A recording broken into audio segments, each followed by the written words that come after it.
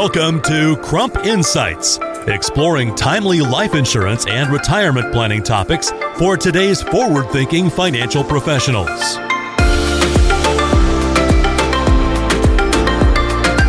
In this episode, we'll explore the implications of the Connelly versus United States case and how it relates to business and estate planning. I'm Brian Bushlack, your host for this series and an active life and health insurance producer. Joining us, Jon Whitacre, JD, CLU, ChFC, Director, Advanced Sales at Crump Life Insurance Services. Well, Jon, thanks for joining us. There's been a lot of coverage of the Connelly case this summer. Don't want to assume that everybody knows what we're talking about here. So before we dive into this, could you please explain what all this publicity is about? Sure thing, Brian. So this is a case about a buy-sell agreement. This case is actually somewhat narrow. It does not apply to all buy-sell arrangements, but only to ones with two distinguishing features. It's A, an entity purchase buy-sell agreement, and B, the entity involved is a corporation, either a C corporation or an S corporation. So this is a case involving a dispute between the business owners and the IRS about what the value of the company was when one of the shareholders passed away. So what we had here was a business owned by two brothers, Michael and Thomas Connelly. Michael owned the majority share of around 77% of the company. So the two brothers, they decided to enter into a wait and see buy-sell agreement. What that means, it's the kind of buy-sell agreement that sort of incorporates both traditional structures. The surviving brother would have the first option to buy the deceased brother's interest. That's the cross-purchase feature. And if he didn't exercise that option, then the corporation was required to redeem the decedent's remaining interest. And that's the entity purchase feature. So when they put this in place, that's a pretty common structure to draft agreements. It gives a lot of flexibility. But the brothers, I think, pretty clearly intended to not exercise their option and treated this like an entity purchase arrangement the whole time. After they did the drafting, they went ahead and the corporation purchased a $3.5 million life insurance policy on each brother's life. And the corporation was the owner and beneficiary of each policy, like you would expect to see in your typical entity purchase buy-sell agreement. They did buy the same amount of coverage, even though Michael, the brother who did pass away, owned 77% of the company, and Thomas, the surviving brother, only owned 23%. Now, under the buy-sell agreement, it said that the company should be valued every year by a certified value. Well, that's basically where the shareholders just agreed amongst themselves what the value of the company is, and they declare that amount in writing every year. The agreement also said if they never did this, or if they hadn't done it recently, then they would use an appraisal method to value the company, which they would hire a couple of appraisers and see what they came up with. Well, the brothers never exercised a certified value, and then Michael eventually died. He, remember, was the 77% owner. His brother Thomas was the remaining shareholder. Thomas was also the executor of Michael's estate, so he was very involved. Thomas, in his capacity as the surviving shareholder, caused the corporation to redeem Michael's entire interest, his whole 77%, for $3 million. Now, remember, the company actually held a life insurance policy for $3.5 million, so the remaining $500,000 of insurance proceeds stayed inside the corporation. They used $3 million for the buyout and kept the other $500,000 inside the corp. So Thomas caused the corporation to redeem Michael's entire interest for $3 million. The remaining $500,000 stayed inside the corporation. So let's unpack what the decision was here. What was the actual decision that made this such a big talking point this summer? There were two issues, but the primary issue that really makes this case significant is whether in a corporate entity purchase buy-sell structure, the amount of the redemption of the deceased owner's interest, does it offset the value of any life insurance proceeds that were owned by and received by the company? Because it's important to note that all the parties agreed that the life insurance did inflate the value of the company. So therefore, the only issue is whether the company's obligation to redeem Michael's shares would reduce the company's value by that amount. in a sense, offset any life insurance used to fund the redemption. And what was the actual decision here that came into question? So, the court actually held that the redemption obligation did not offset the value of the life insurance proceeds received by the company. And therefore, the value of the company for estate tax purposes had to include the entire death benefit that the company received. Very interesting. What other issues arise here? Maybe talk about pegging for estate tax purposes. That was it. And the court actually, it's interesting, spent a lot of time on this issue because it's a very fact-specific issue and analysis. But that was the second question. So there's a sort of a thought out there that if you draft a buy-sell agreement, it can quote-unquote peg the value of the business on your estate tax return. And if it does, then the estate can file the return, use that value, determine on their buy-sell agreement, and they don't have to worry about an IRS challenge. Or if the IRS does challenge it, the estate should win. But there are generally 5 requirements for a buy-sell agreement to peg the business's value for estate tax purposes. You might see it described as 6 in some cases, but that repeats some of the factors. So here's really the requirements you need. Number 1, it has to be a bona fide business arrangement. Number 2, it cannot be a device to transfer property to relatives for less than adequate and full consideration. So we can't try to be just passing our company off to our family for less than full value. 3, the agreement must contain terms similar to those present in other agreements entered into in an arm's length transaction. 4th, and this is important, the agreement itself must contain a fixed or determinable price. And the last one is that the agreement must be legally binding on the parties during life and after death. So after going through these requirements and looking at the facts, the court held that the Connelly brothers buy-sell agreement did not peg the corporation's value because it did not meet the requirements. I think this is pretty non-controversial. It's always a good refresher to maybe read through these parts of the cases and refamiliarize ourselves with the rules. But that wasn't shocking that the court said, no, this does not peg the value for estate tax purposes, and we're going to have to go through the exercise of determining that value right here. John, people say things such as this case was decided the way that it was due to, quote unquote, bad facts. Is this true? Well, it's interesting because, yes, this case has bad facts. I don't know if that's why the case was decided the way it was. So it's a bit of a yes or no. There definitely were some bad facts. I mean, the brothers never did that certified value while they were alive, not even once. Yep. Then at Michael's death, Thomas completely disregarded the terms of the agreement because he just negotiated with Michael's son that they would do the redemption for $3 million, and they never obtained the appraisal that the agreement said they were supposed to get if they hadn't done the certified value. Another bad fact was that Thomas was the only surviving shareholder and also the executor of Michael's estate. So he was sitting on both sides of the transaction, which doesn't make it arm's length. Also, they didn't delve into the fact specifics too much, but the court definitely indicated that there was some kind of dispute between Thomas in his role as executor and Michael's son, and that the $3 million redemption price that those two agreed on might have been related to some disputes over how Thomas was administering the estate. And so they cut this $3 million agreement. This is what we're going to pay you for the company. It helped solve some of those other issues. So in other words, the redemption price might not have been related to the value of the company at all, but more just a number they needed to make Michael's son go away. The thing is that almost all of these bad facts, exclusively apply to the issue of pegging the value for estate tax purposes. These are all the reasons why the court rejected the value and said, we're going to have to do the value ourselves. That's not the most important ruling on this case, though. So that's why I say I don't think it was really decided due to bad facts, because the most important thing of this case is that the redemption obligation, according to this court, does not offset the value. And that didn't really relate to those bad facts. Other than, judges are people too. They try to be objective, but maybe they were biased a little bit against the estate. I mean, this seems pretty clear. You have one shareholder who's running everything, enters an agreement with the decedent's son. They're related.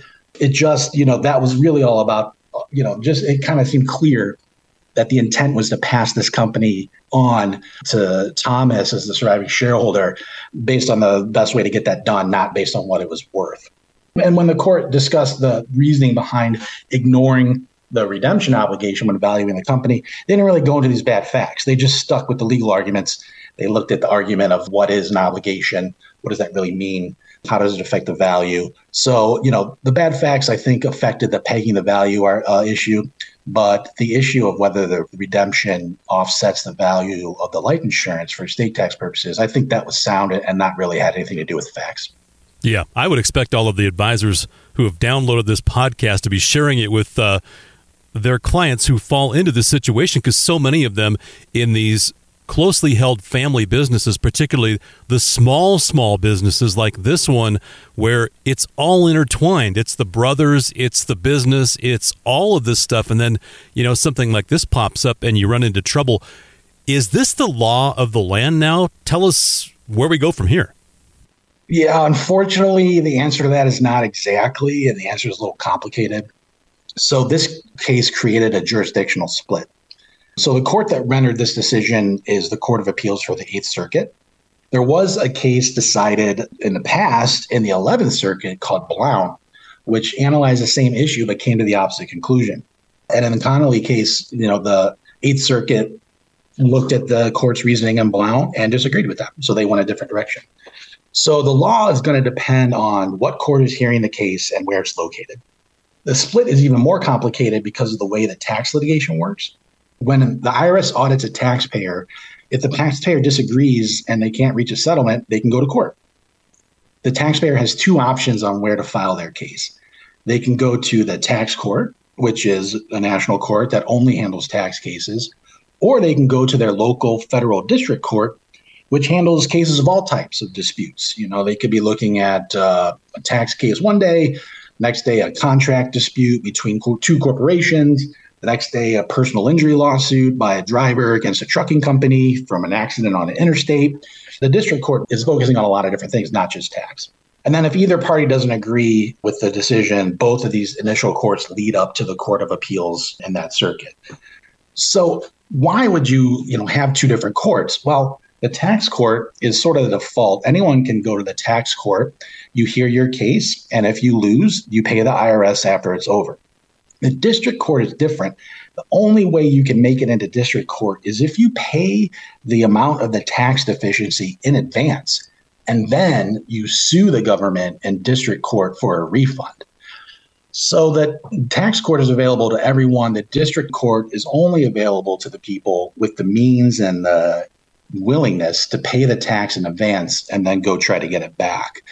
Why would you do this? Well, because the district court doesn't focus solely on tax cases, and they focus on a lot of other things. There's a school of thought out there that maybe district court judges are a little more susceptible to all types of creative and unique arguments that taxpayers come up with to justify their positions. And maybe these arguments wouldn't fly as well in the tax court because those judges are experts in the subject matter and they've seen everything at this point. So there is some bit of form shopping at play. And some people feel that if it's worth it to pay the tax up front and then try to go get it back in the district court. That's what the taxpayers try here. It didn't work out for them in this case, though, as the district court actually, and then the Court of Appeals on appeal confirmed it, and they sided with the IRS. Well, you go district court, too. You basically, you paid it, so it's been settled, and then you're seeking that refund. So, it looks like a stronger position. But hopefully we avoid court, right, John? That's the point of what we all do, is to put our clients in the best position to avoid this type of scenario. And I want to ask you about, what could have been done here or should have been done by the brothers or their advisors to hopefully avoid this. And, the first thing that comes to mind is the executor of the estate and, kind of the commingling of that really is what taints this case. It looks bad, doesn't it? Yeah. So, there are some things that people can do to try to avoid this. I agree. It's difficult because, with these cases, it's hard to avoid family members being involved when you have a family-run company. And so is it possible even to get independent fiduciaries in the process? I'm not even sure. I will say the best way to avoid it, though, is to follow the formalities of the agreement. I think Thomas, being the executor and sole surviving shareholder, would have been less of a big deal if he would have followed the formalities of the agreement instead of just sort of ad hocing everything and doing it on the fly. Yep. But as far as the actual issue of if you have an entity purchase, buy, sell with a corporation in the Eighth Circuit, the life insurance will increase the value of the company and the redemption obligation will not offset that. I think that is just now, after this decision, black letter law based on sound legal reasoning. And, the bad facts aren't going to save you there. You just have to actually avoid putting that kind of structure into place. So if you have a C corporation or an S corporation, you may want to look at a cross-purchase agreement instead. That's not subject to this ruling because the insurance is owned by the shareholders, not the corporation. Perhaps looking at an insurance LLC structure, that's where the buy-sell is designed as a cross-purchase, but a separate LLC is created as a warehouse to hold all the insurance policy. And that insurance LLC is classified as a partnership for federal tax purposes, and partnerships are subject to completely different rules on this issue than corporations are. And so that's why the insurance LLC specifically uses the partnership structure, and the rulings that the creators of that structure got from the IRS indicated that if you follow their format, the death benefit will stay out of the insured's estate. So those are probably the best two ideas. Stick to cross-purchase, do an insurance LLC, or, for some businesses, maybe this isn't a big problem, depending on the value of the business, the numbers we're talking about, the size of the estate, increasing the value of the company might not generate an estate tax, but they need to be aware of this so that they're making that conscious decision to stick with their entity purchase. But if not, one of the other structures would be a better fit and keep those proceeds out of the decedent's estate. Okay, you just answered the question I know I had, and probably every advisor listening to this. How do you create sort of a trust, without it being a trust, for a business that's outside the business to accomplish what a trust would accomplish, an ILIT, right? It's the insurance LLC. So that's a partnership that's outside of the business. So then that funds this transaction. Is there any gift issue with that or any tax issue by doing that you have to address? You have to follow the tax rules, but they're very favorable when it comes to partnerships. And I'm glad you mentioned the idea of a trust, because traditionally, there was an idea called a trustee buy-sell agreement, where people actually did create a trust and contribute to the business and the policies to it, and that was used sort of similar to what an insurance LLC does now. In my opinion, an insurance LLC is a better and more sound structure. Okay. And so I think, that's really the best way to go these days. It's a bona fide business arrangement entered into at arm's length. So there's no gifting issues. You just have to be working with someone who's able to do the partnership accounting, which I would think all business CPAs and CFOs are comfortable with. And the partnership accounting is going to be extremely simple for this entity because it's not an actual operating business. So, the insurance LLC works because partnerships have favorable tax rules, but you do need to follow those rules. But, as long as everything's done properly, should be no gifting issues, no unforeseen estate tax issues, and no unfortunate income tax issues either. Well, and for goodness sakes, maybe at least have your attorney or your CPA act as the executor on some piece of this, right? So that there's another, you want to create that arm's length transaction. I mean, that's one way to do it, is not to be involved, right? Yeah, to the extent you can, I think, including independent people in those fiduciary positions is always helpful. But I also think, the rule of law here is probably good, even though we have a split in the circuits. My own personal opinion is that between the two approaches, Connelly is actually the correct one based on legal reasoning and the law. So I think that you're always going to have this issue, certainly in the Eighth Circuit, and my belief would be elsewhere. This is also the tax court rule. So, I think that having the independent fiduciaries is good, but really just understanding how the rules work and drafting the structure in the best way in the first place is probably the best line of attack. And if you have the right structure and you follow all the formalities, you'll probably be okay, even with, brothers and siblings and other folks acting as executors and whatnot. Yeah, I mean, it's just math, right? I mean, if you've got a business at around $3 million and you have $3 million in life insurance and the business owns that policy and then there's a death, well, then there's obviously $6 million, right? I mean, it's 3 plus 3, right? So, I mean, I could see how a court would look at that way, right? Yeah, and that's the regulations too. Section 2042 is the code section, the statute that causes insurance proceeds to be included in the insured's estate in most situations. And the regulations underneath that specifically talk about corporate-owned life insurance and basically say what you just said, that yes, it's added to the value of the company. So yeah, that part's pretty clear. And the only question was whether, this buy-sell agreement that said, well, the corporation has to take that $3 million and buy out the decedent's interest. Does that actually reduce the value? And it does not. And the court explained that it does not because it doesn't really reduce the value of the company. It merely shifts ownership. Yes, $3 million in cash goes out of the company, but the surviving owners have a higher ownership interest. So they actually, their shares are probably the same value. It's offset. So to count the redemption as something that offsets the value of the company would really be a windfall to the surviving shareholders. So it seems pretty clear based on law and logic that the redemption obligation should not offset it. But then again, the 11th Circuit went a different direction in the Blount case. So we have the 8th here in Connelly and the tax court in a prior case called Huntsman, who say the redemption obligation does not reduce it. And then we have this 11th Circuit floating out there that says it does. So unfortunately, it's just kind of where you live at this point. Well, best practice probably to play it safe, and I would encourage all of our advisors, financial professionals who listen to this and hear this and think, you know what, that sounds a lot like one of my clients, to reach out to you and your team in advanced sales. This really isn't something that, most of us are equipped to handle without bringing in, John here or, your team of experts and the attorneys and the CPAs to really sort through this. So, very timely and interesting topic, John. We appreciate you joining us. Thank you. My pleasure. And I think that's a great point. Even if you don't know for sure that you have a corporation and that you have an entity purchase structure, just reach out to everybody. Just make sure, double check. You don't know what they have. And even if they don't fit into this narrow box that this case was on, it's a good idea to review these things anyways. Things get outdated quickly. So I think this is an opportunity for everyone to talk to their clients about their buy-sell plans and to make sure you take a look at that agreement and understand what exactly it's doing.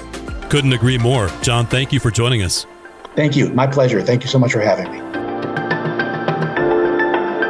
Crump Life Insurance Services, a leading third-party distributor and service provider of insurance and retirement products, is part of Truist Insurance Holdings Incorporated, the 7th largest insurance broker in the world. Crump supports the distribution of life insurance, annuities, long-term care, linked benefits, disability, and health products with the industry's premier sales and back-office support and technology services. Marketing under the following brands: Crump, Truist Life Insurance Services, Risk Writer, TELUS, and Time. Source: Business Insurance Magazine, using 2019 brokerage revenue generated 2020 issue. For financial professional use only. Not intended for use in solicitation of sales to the public.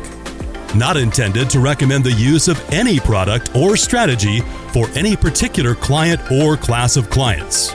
For use with non-registered products only. Crump operates under the license of Crump Life Insurance Services, LLC. Arkansas license 100103477. Products and programs offered through Crump are not approved for use in all states. Copyright 2023. Crump Life Insurance Services, LLC.